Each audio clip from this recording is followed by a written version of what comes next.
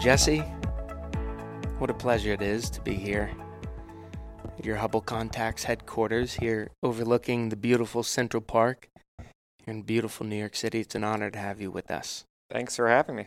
We look at the fast growth of this company, what you guys have been able to do, and the things that led you here. And the only question I have along that span of where you came from and where you're going is, if you could give credit or thanks to one person in your life that you don't give enough credit or thanks to, or just have never thought to give any credit or thanks to, whether it's someone you've never met before or someone you've known your entire life, who would that be? I was thinking about this over the weekend. The people in your life who leave a big impact on you, they don't even necessarily, maybe they know it. I don't know whether they do or not. And it's not even it's like, it's always I don't know, for me, it's the people who had confidence in you when there was no particular reason why they had to or should. I won't give you one person. But I think like my high school guidance counselor, Miss Kaplan, my tennis coach growing up, Leaf O'Neill. It's my great uncle Peter. It is the people who treat you like a grown up and like a real person earlier than you kind of deserve. And just make you feel like what you have to say is worth something. These people, tennis coach, guidance counselor, great uncle, are we all talking about the same chapter in your story? No, probably Leaf more middle school, guidance counselor more high school, great uncle college. Wasn't really particularly not that we were distant. We just didn't see much of my uncle Peter when we were growing up, and then that was an undergrad at Columbia. I grew up in Westchester, and living in the city with a lot of elderly relatives at that point. All four of my grandparents were still alive. Peter was still alive. It was a different relationship because you could engage with them, directly without sort of your folks bringing you to a visit or something. And I felt the same way with grandparents. It's more expected of, but I felt the same way. Time I spent with my Grandpa Gabby in college, and Mike and Esther and Bunny. I don't know whether it's that older people aren't always taken as seriously as they'd like anymore. But they took me seriously in a way that's that was hard to find with other adults. It sounded like you had a lot to say Mm-hmm. as a kid, and now. As many people would say or observe. They had a distinct style of listening. Yeah. What was that like? Start with the middle school. That's it. I think it was the listening as much as anything else. Because you have lots of people in your life. Well, hopefully, I've been lucky. Yeah, I have lots of people in my life who who love me, who care about me. But there can be a bit of the pat on the hat, crazy kid kind of thing. And I don't know what I don't know whether other people care about that as much or what it means about me. But to me, it was it was very important to feel like my opinion was being didn't have to be agreed with, or didn't matter if it was agreed with at all, but was being heard and respected. I think respect's a big thing. Yeah. How did they show that to you? What makes you point out a middle school guidance counselor, and what actions did she take to show you that she respected your words? It's funny. I think in a lot of ways it's not the agreeing, it is the disagreeing. It's when somebody disagrees with you, but they care enough about what you think and respect how you think enough about things that they want to persuade you. That they want to win it. They think you're wrong. They think you're wrong, and you're thinking through something poorly. And I don't mean even a life decision. It could be a movie you saw, or something in the news or whatever. But there isn't the sort of pulling rank. I'm big, you're little. I'm smart, you're dumb. Whatever else from Matilda, kind of thing. Yeah, it was, it was like, you're coming at this as equals, and I think I'm right, but we're going to get there or not by me persuading you, not by asserting authority. And would you say that that is the same thing that you respect in the listening and challenging and disagreeing style of your tennis coach and great uncle? Mm-hmm. So that's a very important thing, is to have people that disagree with you in your life. Challenge your opinion. I don't know whether the people around me would say how much I actually like that or not, so I'm going to be careful there. Mm-hmm. I've always been, it's never bothered me. To me, it's very important. God, this is tricky terrain, because again, then pull 5 people with me out of the room, and I'm sure they'd say something wildly different. But I at least try to. I don't mind doing things. I don't mind doing things that I don't want to do, as long as the other person understands that I think it's a dumb idea. And I don't mind you end up in situations in life where you're making somebody else do something that they disagree with. I don't mean, morally or ethically or anything like that. What I was always intolerant of, and what I try not to do to other people, is make them do something that they don't want to do and make them say that they agree with it. That to me that always crossed a major line.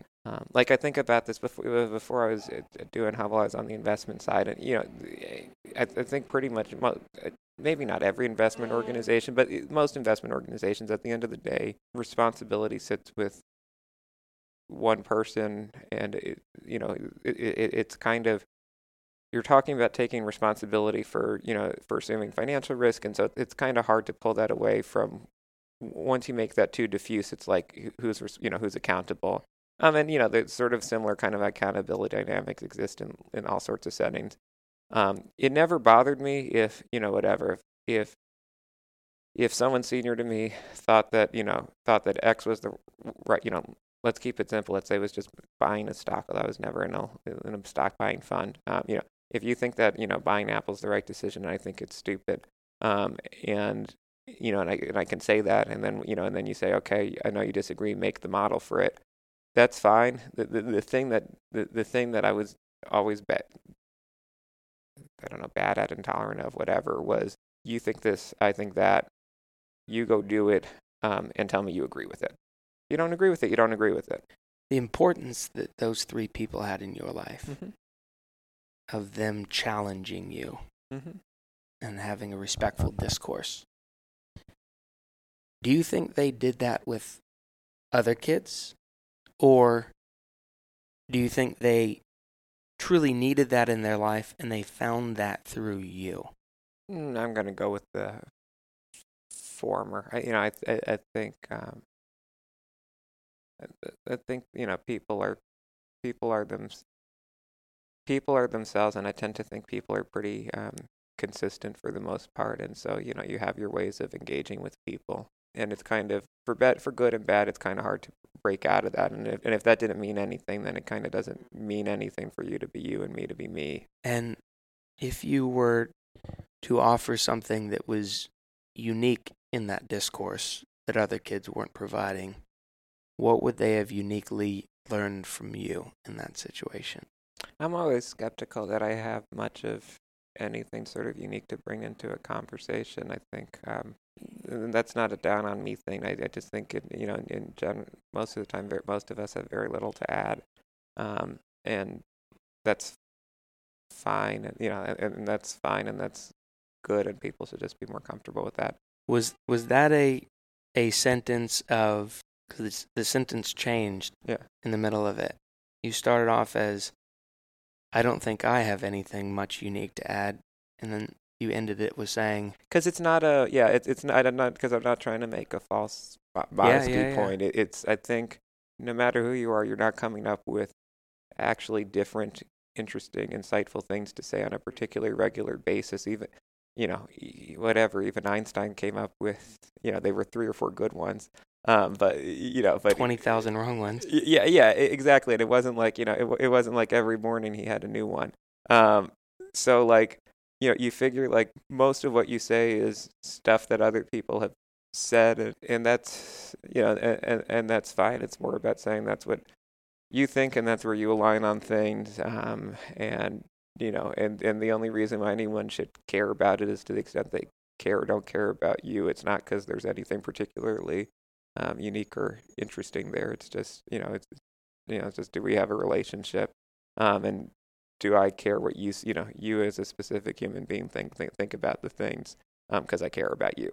With those three people in your life, when you went on to the next chapters of life and now into this chapter of your life, how do you get that same discourse? How do you get that same respect, challenge? I think it's just such a person by person thing. I mean, I always just hate the feeling that I'm being managed. And actually, I think it's something. I think it's something. In terms of things, Ben Cogan, my co-founder, co-CEO, and I, get along on.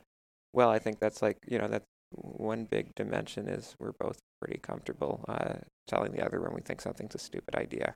And I think in general, people that I work with, I tend to seek that out. Because if you're, if it's hard to know, a lot of the times sometimes how to fix something is the hard part. Curing cancer seems like a tricky one, and everybody seems pretty agreed that cancer's not good, except maybe the cancer.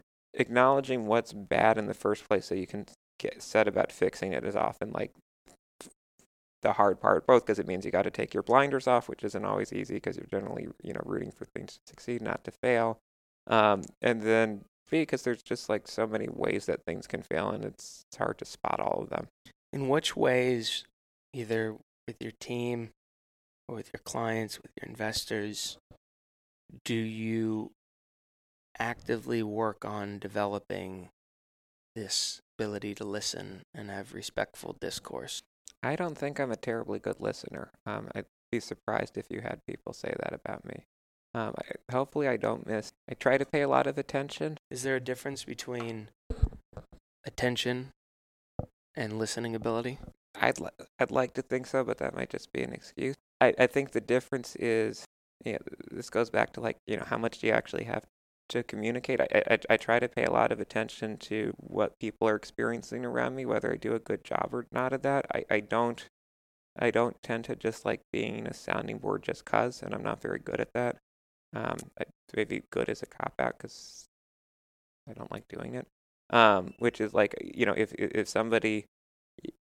if I see somebody's, just broadly, if I see somebody struggling with something, or unhappy about something, I generally try to do something about it, but I don't love talking about it endlessly. You can talk about it for a bit, just because there usually isn't like that much to say on the matter. There's something that's shitty. So it sounds like you're a good listener. You just know how to simplify the constructs of what the conversation is that needs to be had. Yeah, except sometimes people just like being heard, and I'm generally not the best for that. It's all right. Neither am I. We have that in common. How much of your success now do these three original people know, or how much do they know about kind of what you've said today that you've learned from them? Hopefully a fair amount. I think they would. I think they do. Should probably make sure they do. How? Tell them. What would you tell them? I don't know. I just play them the podcast. We have it now. We're just recording it right now. See, there you go. Not wanting to repeat any of the words. Right? Yeah. That was good. Any last words? No, it's funny. This is cool. I do a lot of talking about Facebook marketing, talk about direct to consumer. Don't get to do as much like this. So I got an interesting conversation in pasta sauce. So what's not to like? It's interesting. the ability